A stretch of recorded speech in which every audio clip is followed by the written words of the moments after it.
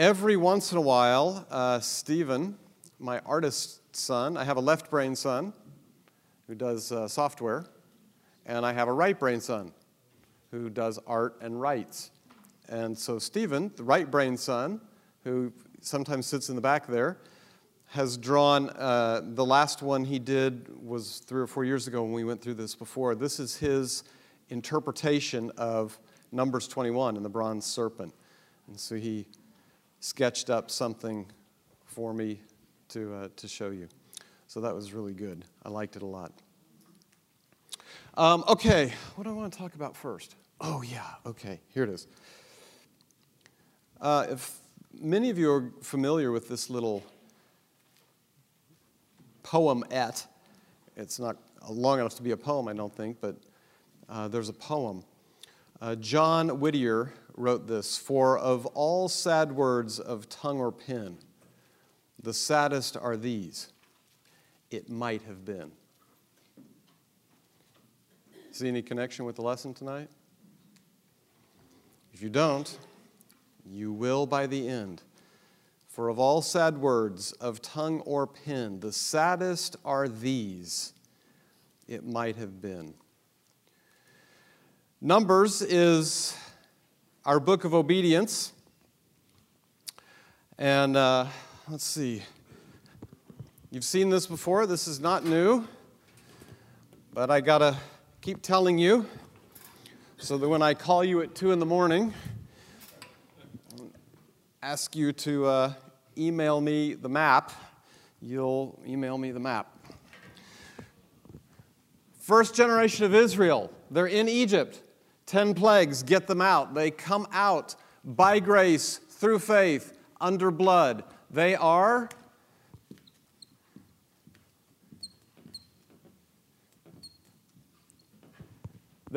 redeemed by grace, through faith, under blood. They come out under the blood of a lamb, a Passover lamb.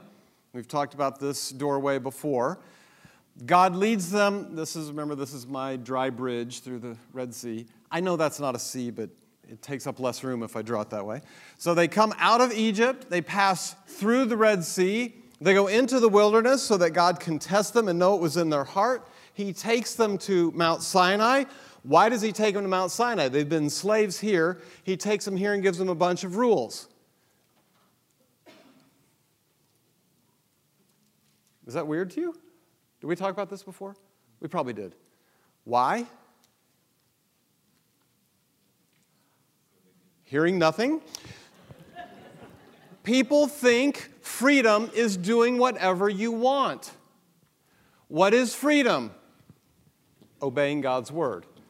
And that's why Jesus, in some of those red words, says, "You shall know the truth, and it shall set you free."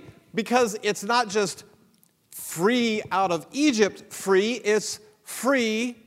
True freedom is found in obeying God's word. It's not found in just living however you want. So he takes the children of Israel here. He enters into a covenant with them.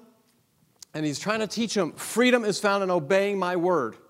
Obey my word. That's where freedom is. If you don't obey my word, not so much freedom. Not so good.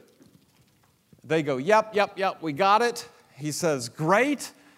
Let's go to Kadesh Barnea. We're going to go up into the promised land. They get to Kadesh Barnea. Remember what happens? 12 spies have to go. 10 said no. 2 said go. And it was Joshua and Caleb who said, let's go. What do they want to do to Joshua and Caleb? Stone them. Right? And so God says, I've had it.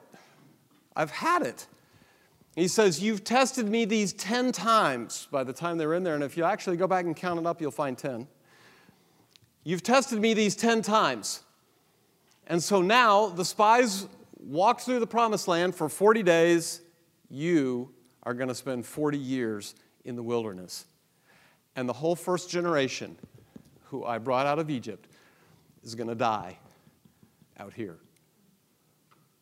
Remember this? The first generation never got here. Ugh. Now, by the time we reach chapter 20, 22, 20, around in there, by the time we hit Balaam and Balak, Israel is on the move up to here. And so we've crossed over into the second generation in some of the story, but I know that that's what's happening. But when we get up here, they're beginning to come around. Here's the Jordan, and they're going to come in from this way. Remember, they're going to come across, because we're still trying to answer the question, how did we get here? How did we get to this place where we're right across from the Promised Land? And Moses has connected all of that way back into the creation of the earth, and all the way into the creation of the nation, and then redemption from Egypt, and then all this stuff. So he's taking them on this journey to teach them about himself and about what a walk in faith looks like. So if we make a chart out of that, this is what it looks like. He promised them in Genesis their inheritance, and he told them in Exodus, we're going to go to the land. In Joshua, we know they possess their inheritance, and Canaan is the place where they're going to experience God's best. And in between, we have the book of Numbers, which is the testing of their faith, wilderness, unbelief, and disobedience, regrettably, is some of the big story of the book of Numbers. The big lesson, from heaven's point of view, there's obviously more to being rescued from Egypt than just being counted among the number of the redeemed. There's fulfilling God's expectation, being one of those on whom he can count to pursue his purposes and his ends in that generation. That's heaven's point of view for the first generation who came out of Egypt. It wasn't just, woohoo, we're out. He had a plan for them. He had something in mind for them. That was, go take the promised land. So, what do we see in these chapters, 15 through 25, about the first generation who left Egypt? We've already talked a little bit, if you can see this. Here's the first generation. They come out, they go through the Red Sea. God has taken care of them miraculously. They've seen all kinds of amazing things. On Mount Sinai, they get the 10 Commandments. He says, okay, let's number you. Everybody march. Let's go. We go up here. We're afraid. Let's send spies. They come back and say, we can't take it. We can't take it. And he says, you're afraid you're going to die in the wilderness. Then that's what you're going to get. That's the first generation. What do we see in these chapters about the first generation? We see substandard saints. Substandard saints. Key word in this. Saints. Why? How did they come out of Egypt? By grace. God said, do this. This is how you live, right? Obey me. By grace. They didn't think it up. God said, do this. They said, we believe you. What was the evidence of their belief? They put blood on the doorpost. What happened? Angel passed over them, preserving their lives, and they came out as redeemed people. Just like Cody talked about this morning. Hey, we didn't even coordinate on this. Just like Cody talked about this morning, they were redeemed. The price was paid through a Passover lamb, and they were brought out of Egypt, basically out of slavery. Okay. They were redeemed. When you go through this, some people start getting real heartburn because they're like, oh my gosh, what happened to them out there? And they all died and now they're in hell. I don't think so. I'm sure there's some, like the rabble who came with them. But these people were redeemed. Okay? So don't get all panicky like, oh my gosh, it looks like you can lose your salvation. They're going to die out there. No, stop. Don't go there. That's not true. The lesson that is true is almost as bad, though. These substandard saints, it may at times be hard to distinguish them from the unsaved or the natural or carnal man from 1 Corinthians 3. Paul talks about the carnal man who thinks according to the ways of the world, who thinks according to what's right in his own mind, not thinks according to the Scripture. So it may be at times hard to distinguish these people, these first-generation people, from this kind of person.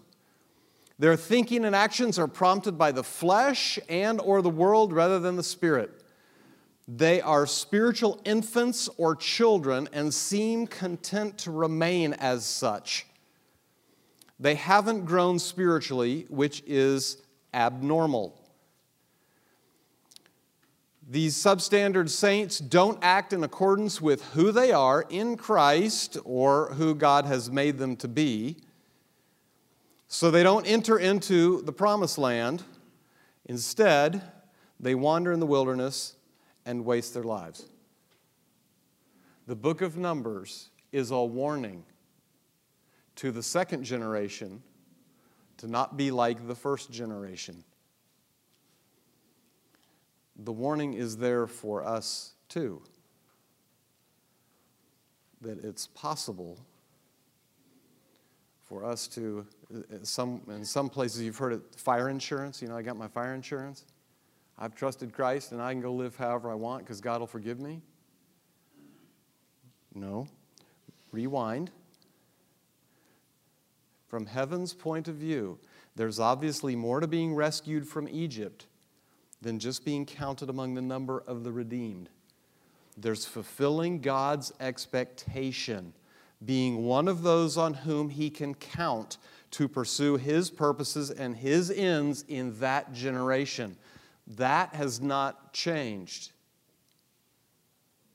from 1500 BC to 2019 AD. There's more at stake than just being counted among the redeemed. And the warning for the second generation and the warning for us is that it is possible to be so earthly minded that you will miss what God has for you in your inheritance. That should be a sobering thought, but it's not, oh my gosh, I've lost my salvation. Okay? That would be the worst thing. But this warning is bad. This is a sit up and listen, take notice, second generation. This is a sit up and notice, take this in, Christian. It's possible to wander the wilderness and waste your life and miss what God has for you.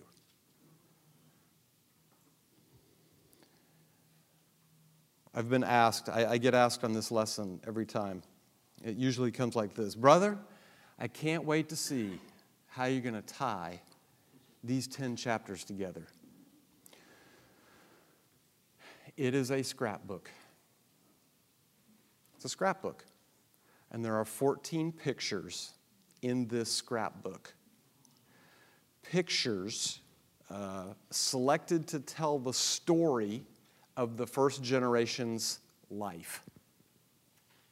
It's a scrapbook. Like this scrapbook. This scrapbook kind of, but not it doesn't have 14 pictures, but this scrapbook has a little bit of my life. Yes. Look at that. So that's probably in preschool. Goodness, you're a good-looking boy. So by first grade, I was a good kid in first grade, and I got home after school, and my mom made me go upstairs to change my clothes, and I didn't want to. And so in between my ADD of drawing robots and some other things, I wrote my parents a note. Mommy and Daddy, I have gone away because you made me go up and I didn't know how to spell stairs, so I drew a picture of stairs, into my room to change. I thought that's what change ought to look like. Chidge my calls. The end, good day, or good die. Yeah, my mom kept that note. And so last time I was up there, I took a picture of it. Yeah, that's a highlight of my life right there. But that's a picture that tells a story of me. There's a story behind this picture. Okay? Oh yeah. Drink it in. That's, let's see, my senior year in high school. Yep, that was me. There's probably a story behind that. I don't remember it. I think I forgot that there were school pictures that day, is what I think. It's a pencil. It's a 0.5 millimeter pencil. Of course you know that. Yes. Yes, that's a pencil, a mechanical pencil in my pocket. I didn't use those other kind. Mechanical pencil. No slide rules. Those were already gone. Yeah, slide rules. So anyway, there's lots of stories about that. This was in 2010. This was Christmas Eve of 2010. Goodness, the sanctuary had only been open 4 years, and my young guys are younger. Wow, that was a great year. We loved that year.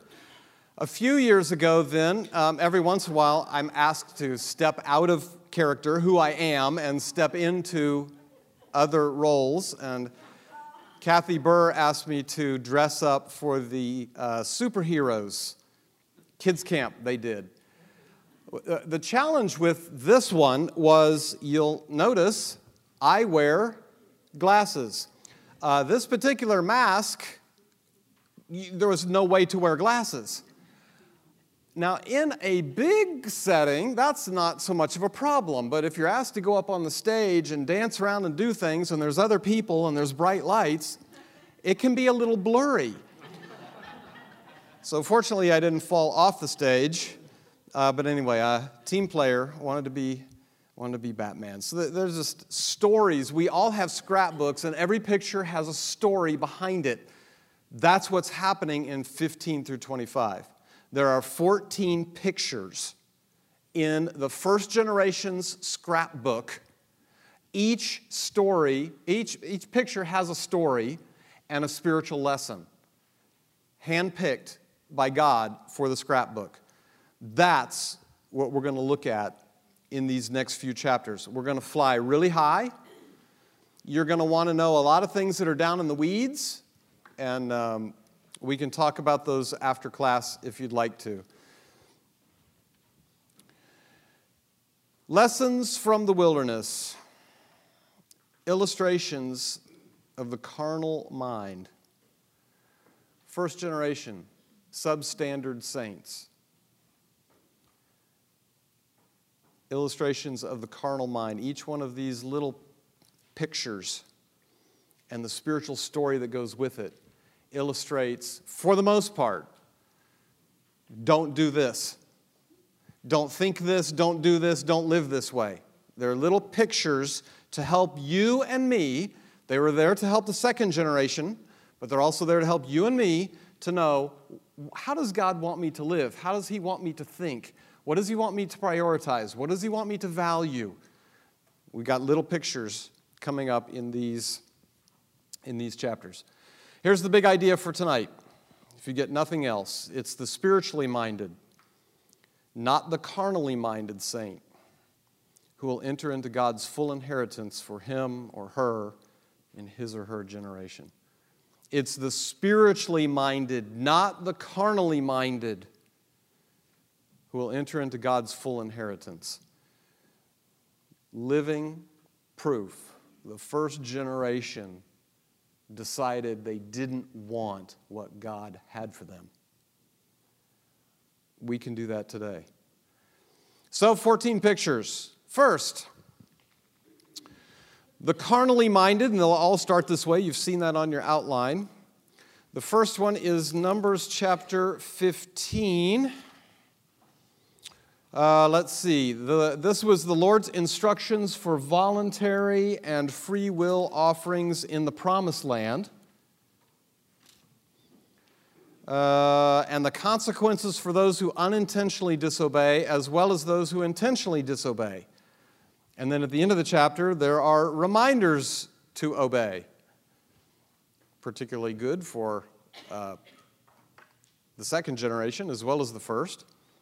So there's the picture in chapter 15. Remember we talked about intentional sins, unintentional sins, and tassels on clothing.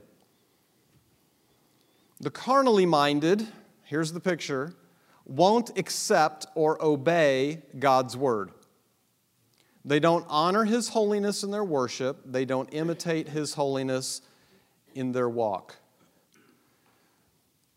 The spiritually minded, on the other hand, accept God's word and follow it. Question: is there a particular passage or area of Scripture that you know and understand but are struggling to follow in your life? If you're new to our class, this is the book I love to hate. It is called Respectable Sins by Jerry Bridges. Jerry is with Jesus now. I get not $1 off of every book sold, but this is a book that should be in your library. Respectable Sins. Funny title. Yeah, you have an assignment. I'll just pick one at random.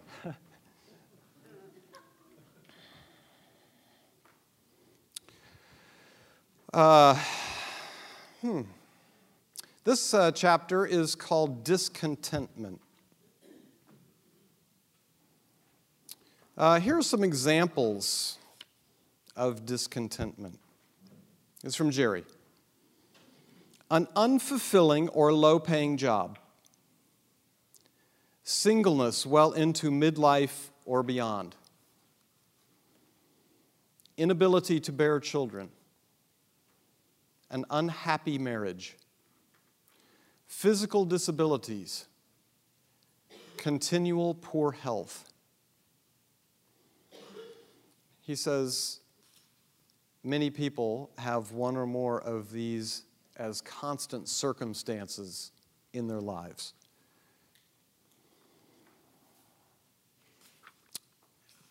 What does he go on to say here? That sometimes, it's right back here. He said sometimes we can get anxious about these things. Crumb. Really? Paul says in Philippians. What? Be anxious for what? What? Is that a part of Scripture you know and understand? Did you get anxious this past week? How about sometimes those kinds of things can cause us to worry?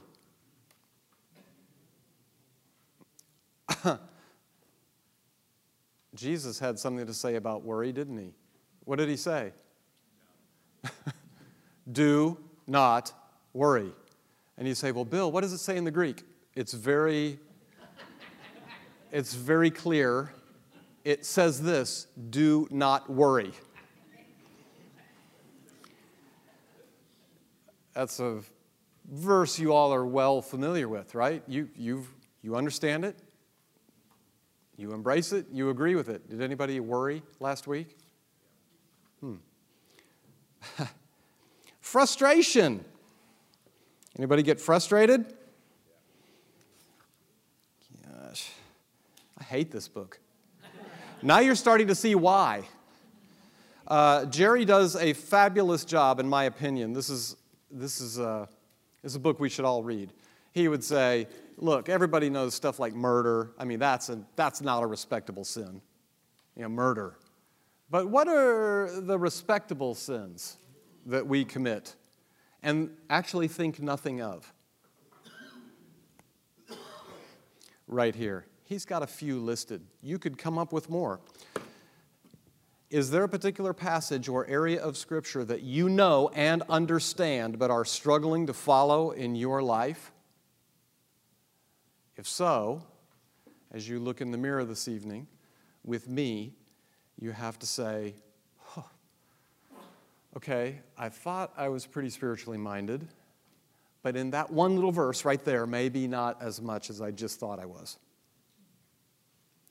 Maybe I'm a little more carnally minded than I thought.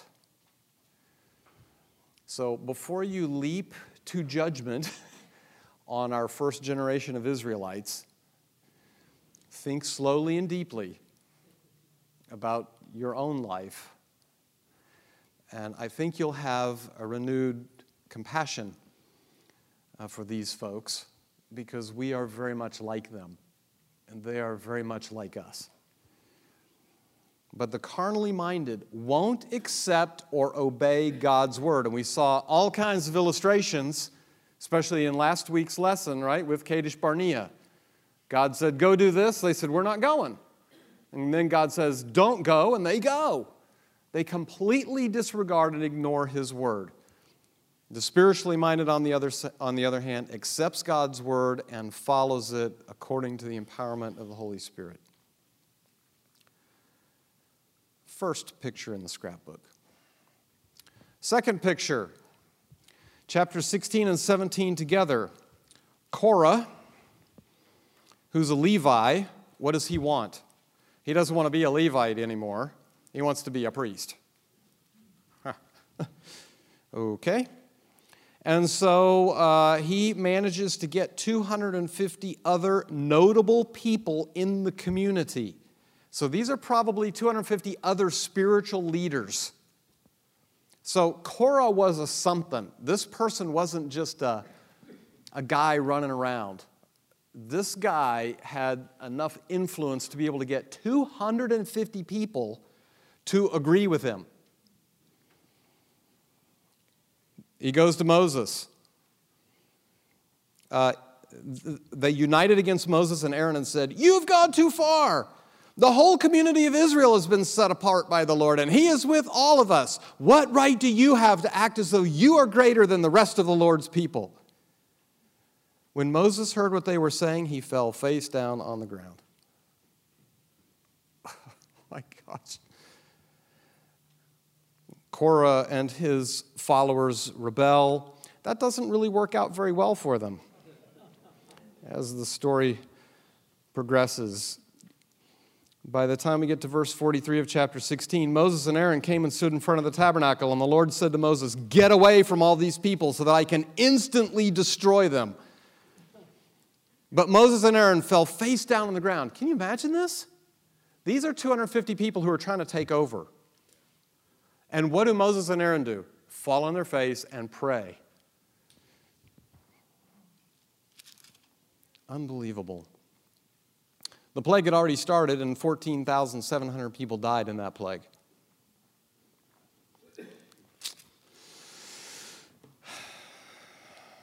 Yeah. As well, some people fell in the earth. I mean, the earth opens up and swallows tenths of people. I mean, how much does it take? He's gotten you out of Egypt. You saw some plagues. He got you across the Red Sea. That might have been a little bit amazing. He takes you out in the wilderness. He's supplied water and manna for you every day. He's brought you to the mountain. He's given you 10 commandments. He's done all these things. And you go, you know what I want? I want to have Moses' job. I don't want to be where I want to be. I want to be where he is. Chapter 17, the fun continues. And the Lord says to Moses, "Tell the people of Israel to bring you 12 wooden staffs, one from each leader of Israel's ancestral tribes, and inscribe each leader's name on his staff." And he says, I'm going to show them who's got the power of life, basically. Okay? Who has the power of life? Aaron's rod buds. No one else's buds. Can you imagine? You're one of the other 11 walking around going, my staff, nothing. What, is that something right there? No, I guess it's nothing. I got nothing. I got nothing. I mean, I get to chapter 17 and I'm thinking, gee, you got to toe the mark here. Not so with with my brothers and sisters. The carnally minded won't accept or follow God's leaders. 250 plus didn't want the role God had given them. Instead, they selfishly desired leadership, authority, or greatness over other men rather than service. The spiritually minded, on the other hand, accept God's leaders and follow them. Question: is there a particular spiritual leader in your life to whom you're struggling to submit?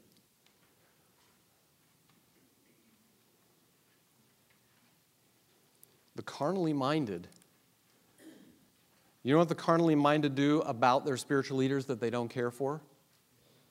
Starts with a G and ends with an ossip.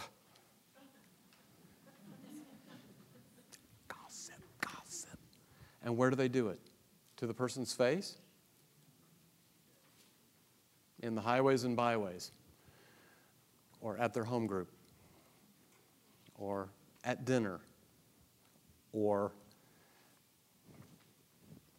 instead of following Matthew 18 and saying, I have a problem with you, they just gossip about it out there.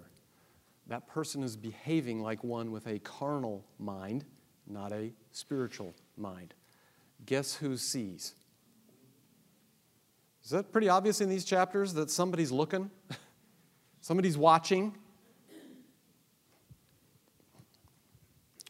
The carnally minded won't accept or follow God's leaders. Next picture. Chapter 18, the first 7 verses.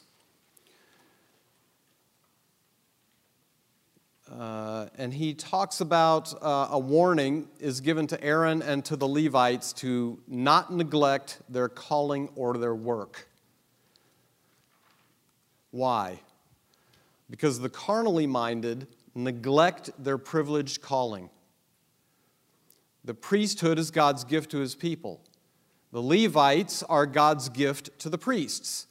To leave off the work is to cut off the people from worship. If these folks stop doing their job, worship is cut off for the people. So he warns them, God warns them, don't neglect your privileged calling. The spiritually minded serve under the direct supervision of the Lord Jesus Christ, the high priest. And they serve as his gift of a priesthood of believers to and before all men.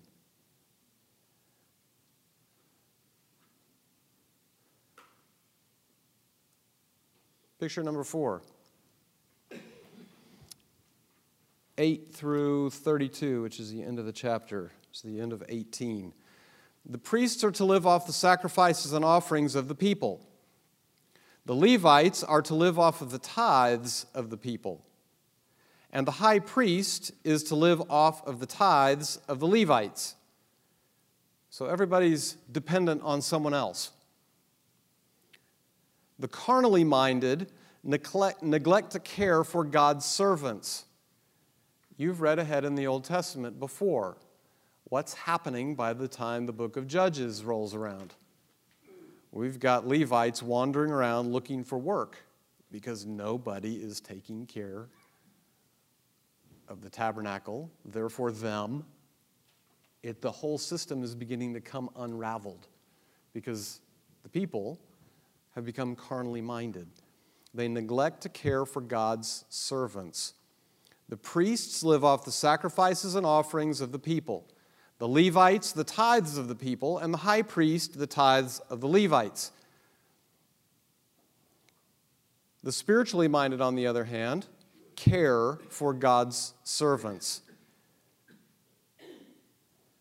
And also say, in our day, for God's ministries, of which, if you were here at one of the hours today, Ted told you about the fantastic thing that happened at Joe T's for our wonderful Bless the Blue.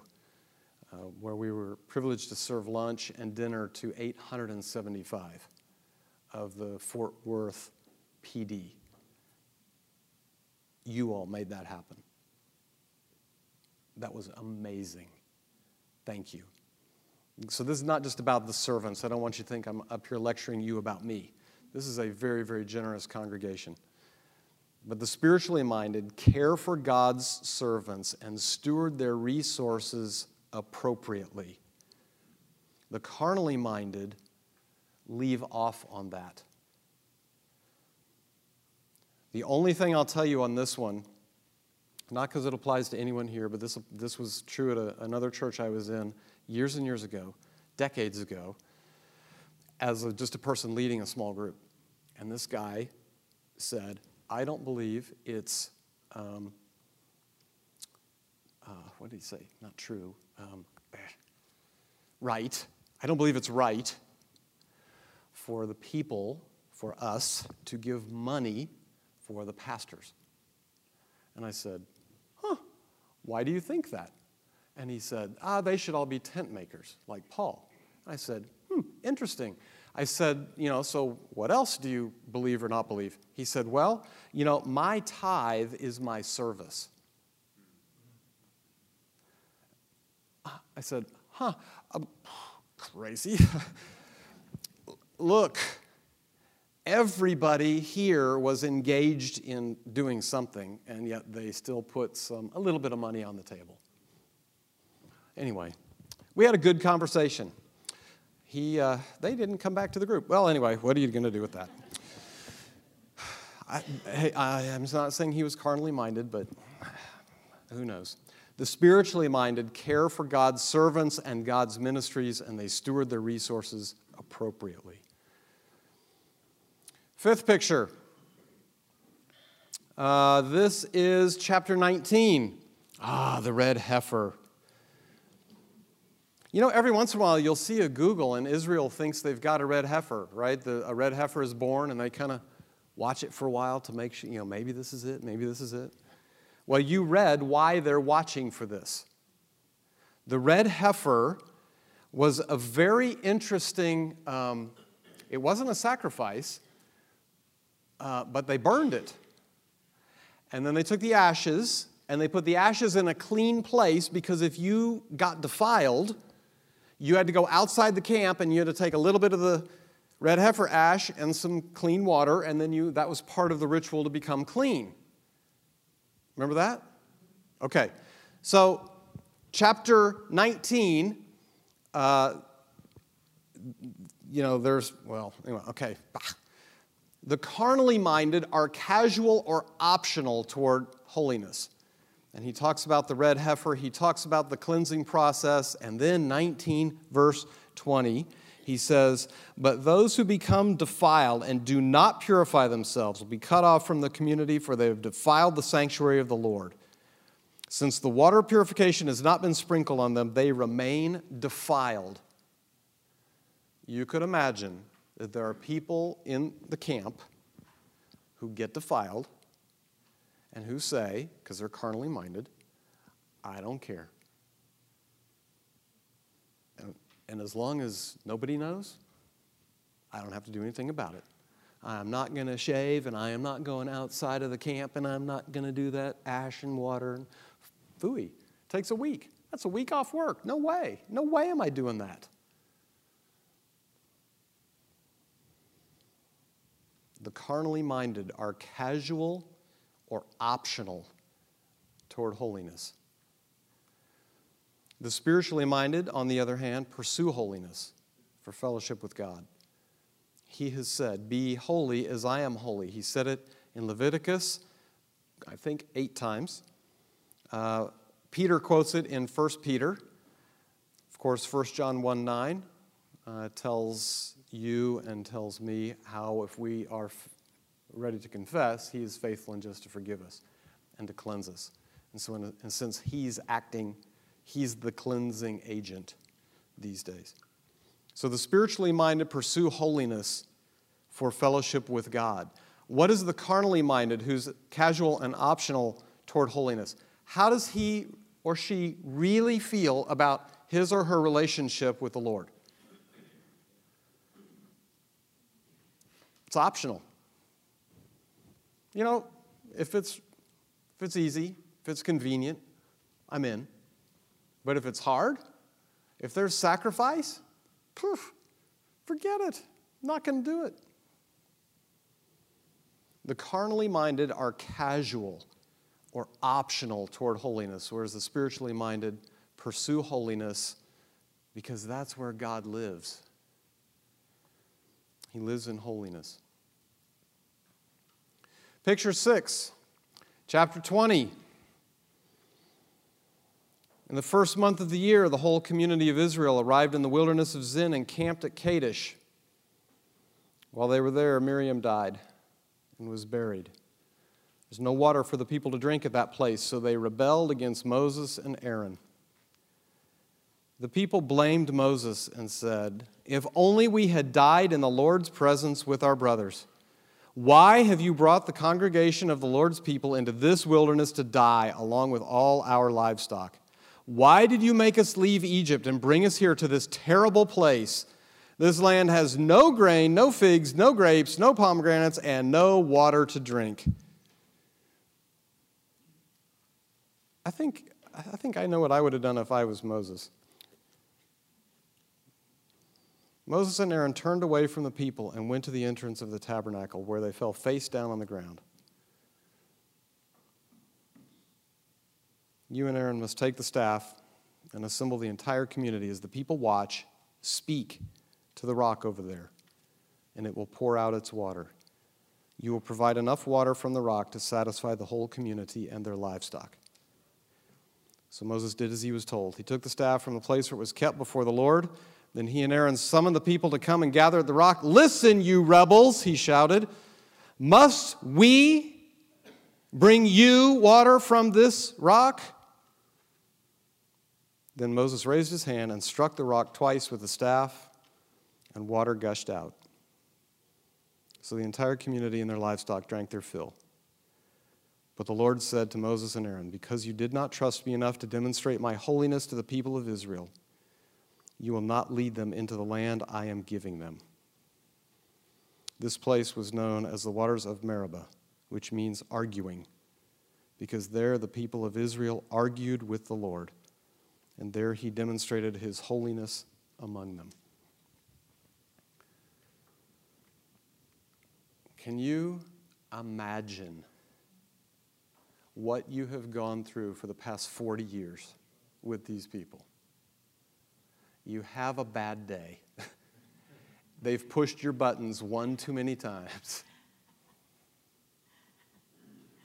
You hit the rock.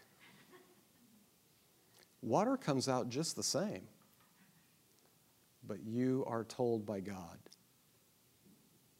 you are not going into the promised land. Can you imagine this? What does Moses do? He gets back to work. Moses is an amazing individual. I would have stomped off into the desert. Okay, Lord, you lead him. No, thank you. That's not Moses. At the very end, Moses asks, right, "Hey, Lord, can I go in?" And God says, "No, but I'll let you see it." And he takes him up to the high place and he shows him the promised land. But he doesn't let him go in. My goodness gracious.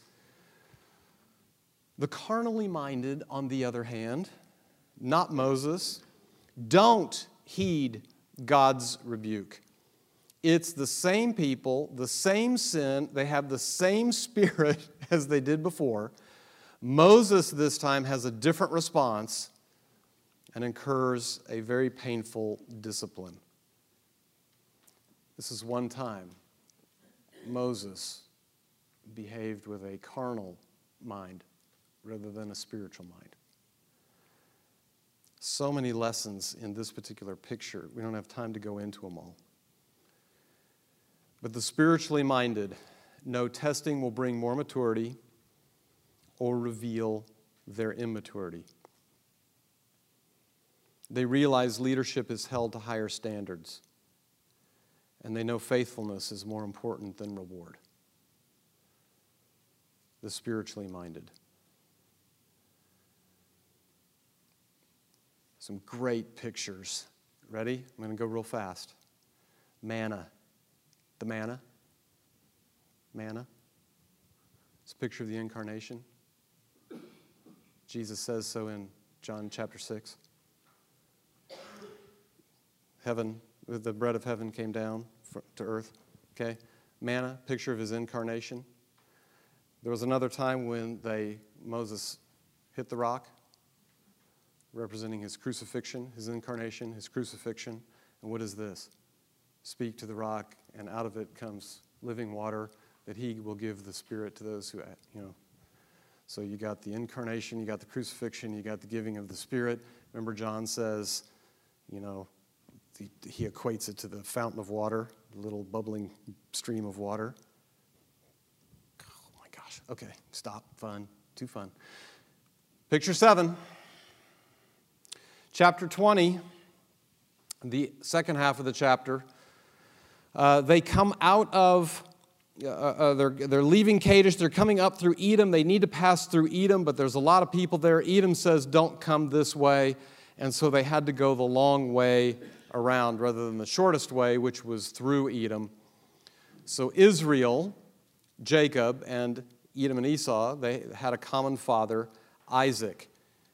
Not to mention, Israel has been in bondage and mistreated. Edom, as a brother, should have given him safe and easy passage through his land, but didn't. Because the carnally minded seek the quickest and easiest path. The spiritually minded, on the other hand, go out of their way, not the most direct way, to live at peace with all men. As far as it's possible with you, live at peace with all men. For those of you who have walked that one out once or twice in your life, you understand this. It is not the quickest way. You have to go out of your way. All they had to do was give you permission to go straight this way, but they aren't going to do it, so you have to go the long way. And you did that so that you could live at peace with all of them. The carnally minded, though, are always seeking the quickest, easiest path.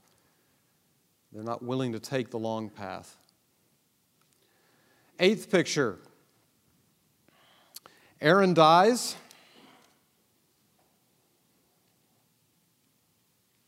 Yeah, he takes Eleazar up on the mountain. He dresses Eleazar in the garments. They come back down. When the people realized that Aaron had died, all Israel mourned for him 30 days. So Miriam is past. Aaron is past. The carnally minded lack humility about their role. It's around the 5th month of the 40th year. Aaron dies, and Eleazar, his son, replaces him as high priest. Verse 24, some of us wish this is kind of how God would come for us. The time has come for Aaron to join his ancestors in death, is what he tells Moses. He will not enter the land I'm giving the people of Israel because the two of you rebelled against my instructions concerning the water at Meribah. Do you see Aaron pitching a fit? This is a positive picture of Aaron. We've had so many negative pictures of Aaron. I just threw the gold in the fire, and out came this calf. Lots of negative pictures of Aaron. Here's a very positive one. Aaron was humble about his role. And the spiritually minded know that God's workmen change, but his work continues. 9th picture, chapter 21. We start talking about, first we got to get to the snake. Yeah, oh my goodness. Well, in chapter 21, the Canaanites, and then we begin to see the Moabites, and then we sing the Mosquitobites, and we see the Amorites. We see all these enemies of Israel begin to gather around them. The carnally minded, however, first 3 verses.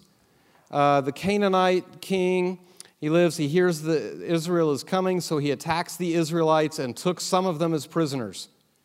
Now, how do you get prisoners? I mean, it's possible you overwhelmed them, but what's another way you could get prisoners?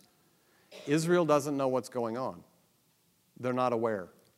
They're not paying attention to what's going on around them. The carnally minded lack alertness toward enemies. The Israelites were caught off guard. Their fathers had been here before, and Joshua had led them to victory. But the sons were given do-overs from their fathers, and their fathers were victorious under Joshua.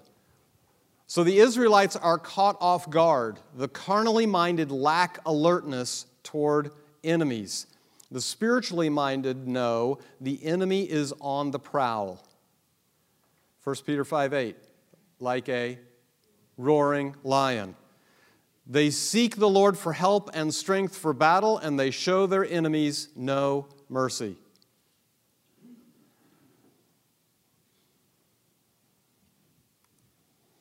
Picture 10. Move on in chapter 21, 4 through 9. The bronze serpent. The people have become easily discontented. They became impatient with God's path and their progress, and they complained. And the Lord judged their sinful attitudes. How did He do it? With snakes. Many of you want to know, why was there a snake on the pole? Right? You want to know that. Okay, we'll talk later. Oh, did you want to know that right now?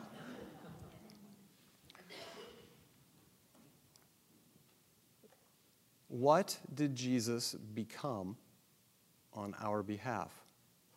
2 Corinthians 5:21. He made Him who knew no sin to become sin, so that in Him we might have the righteousness of God.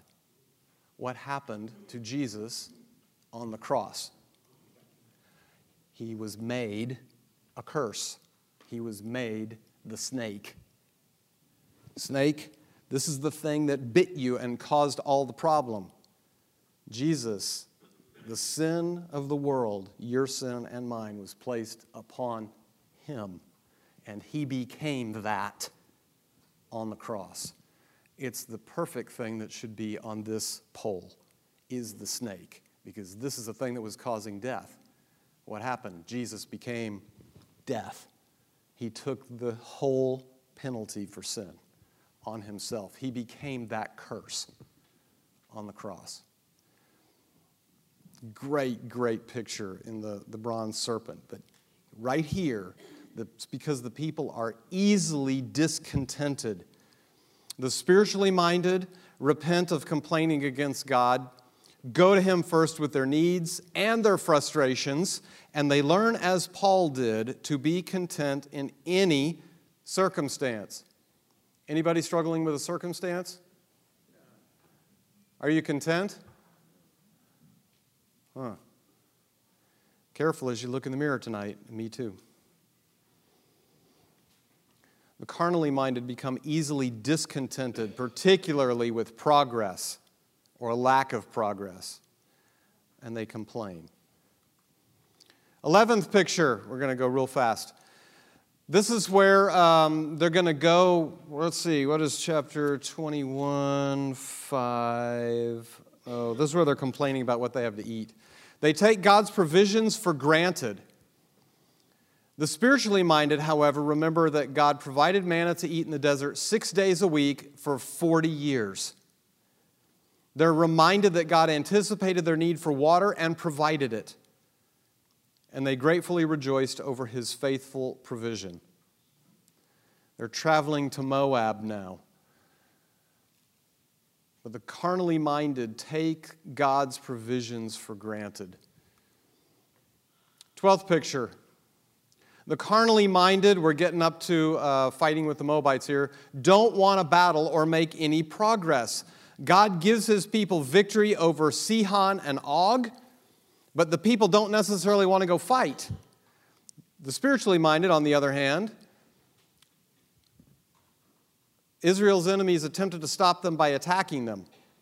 Their strength to fight came from the Lord. They defeated their enemies and then occupied their land, and understand that making spiritual progress means overcoming many enemies.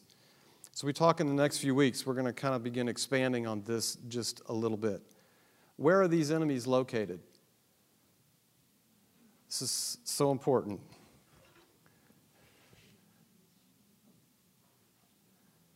There were 2.5 tribes on the right-hand side of the Jordan, right? Perhaps part of the Promised Land. Who's in the Promised Land? Enemies. What? There's enemies in the place God wants me to go? Yes. Yes. What does he want you to do? Fight. That's why Paul says, put on the full armor of God. We're in a battle. Some of the time, our country, we have it so good, and we're blessed. And I think we've been good stewards of it. I'm not down on our country. But we have it so good, it's almost like we've already got heaven and we don't need any more. You go to some other places around the world, a little bit less. They're not looking to stay where they are any longer. They're ready for heaven. The spiritually minded understand making progress. Making spiritual progress means overcoming many enemies, like some of the ones we might have touched on tonight. How about the enemy of anxiety? How about the enemy of worry? How about the enemy of frustration? How about the enemy of discontentment? Anybody have these enemies living in your promised land? Oh, baby, we're going to talk about that. But first, you've got to come to grips with the fact that where God wants you to go has enemies in the land that He has placed there. And you have to battle them in His power so that He can give victory and so that you will possess more of your territory, so to speak, if I stay with the land metaphor. The carnally minded don't want a battle or progress. The spiritually minded, on the other hand, are saying, with Joshua and Caleb, let's go. We can defeat these in the power of the Lord. Picture 13. The carnally minded, this is where Balaam and Balak, and there's this whole thing, and oh my gosh, it's this crazy tale. But the king, Balak, wants Balaam the prophet to curse Israel. That doesn't work out so well. Balaam can only say what God's going to give him to say, and he winds up blessing Israel 3 or 4 times. Balak, not too happy about that. Everybody seems to go home. Next story is we come on the Israelites, and someone has stirred up the Moabite camp to ask Israel to come and celebrate an idolatrous feast, which, by the way, might have a lot of licentious behavior going on there. And who's one of the people who gets killed? Balaam. Balaam is one of the people killed. Why? Because Balaam couldn't get to Israel this way, like a roaring lion, so he comes slithering in like a snake. And he gets Israel the other way. And he traps them in this horrible feast thing. And Balaam is one of the people killed in that, when people get wiped out in that thing. Balaam is a bad guy in this story.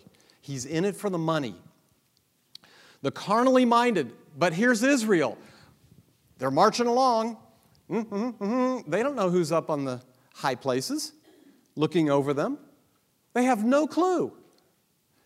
They're unaware of ongoing spiritual warfare around them. The spiritually minded, on the other hand, understand they're in a constant battle. They stay properly dressed and prepared for battle as good soldiers should, and they are always ready to fight. Israel has no idea there's spiritual warfare going on behind the scenes. Last picture, chapter 25. This is where Moab seduces Israel. The carnally minded become complacent about compromising with the world. Hey, Israel, come on over. We're going to have this wild, crazy feast, idolatry, some crazy stuff happening. What do you think? Oh, yeah, we're in. Count us in. What? The spiritually minded, on the other hand, know that God will protect his saint against many things, but he won't protect him from a choice to compromise. And the spiritually minded do whatever it takes to put to death the enemy within his camp. They don't mess around with these enemies. They see them as enemies, not as friends who live across a nice white picket fence next to them. Hello, Canaanite. How are you doing this morning? Oh, I'm doing great. Well, you didn't kill me yesterday or take me down, but I bet you're looking to do that today. I sure am. Okay, have a good day. See you tonight. And we go live our lives living next door to these Canaanites who are sin, waiting to take us down. And if they can't get us like a roaring lion, they're going to come at us like a snake. The spiritually minded do whatever it takes to put to death the enemy within his camp. The first generation, though redeemed from Egypt, were characterized by unbelief, faithlessness, and disobedience. They spent most of their lives led by carnal minds, doing what was right in their own eyes, and wasted their lives in the wilderness, never realizing all God had for them and had intended for them. For of all sad words of tongue or pen, the saddest are these: it might have been. What might it have been for the first generation of Israel had they obeyed and had they done what God wanted them to do, as Joshua and Caleb? It might have been, but it wasn't. Yet, in the midst of this, see how God treats his saints with grace, faithfulness, and long-suffering. And this is how he's treated these people for 40 years. And this is how he's treated me and how he's treated you all of your life. With grace and faithfulness and long-suffering, and asking me over and over, Bill, do you want all that I have for you? Or are you going to be content to just dabble around the edges? Do you want it? I have it here for you. It's reserved with your name on it. You ready? The Lord continues to invite you and me every day. Come on, Bill. Ready to go? I'm ready. Let's go. It's not the spiritually minded. It's the spiritually minded, not the carnally minded saint, who will enter into God's full inheritance for him and his generation. Let's let God's grace, faithfulness, and empowerment motivate us to remember our daily need for him, for his grace, and to walk accordingly in love. For next week, finish the book of Numbers, 10 short chapters. We'll wrap up the book of Numbers for next week. Let me pray for us. Father, thank you for your word. Thank you that you love us enough to warn us. And thank you that even in that warning, you remind us how gracious and faithful and long-suffering and how much loyal love you have to your people and always have. Thank you for that great reminder. That's an encouragement to me. It doesn't beat me down. It reminds me I can get up tomorrow and we can go at this thing again, and that you'll be ready, willing, and able to walk with me toward that destination. I pray that we would all do that, please, in Jesus' name. Amen.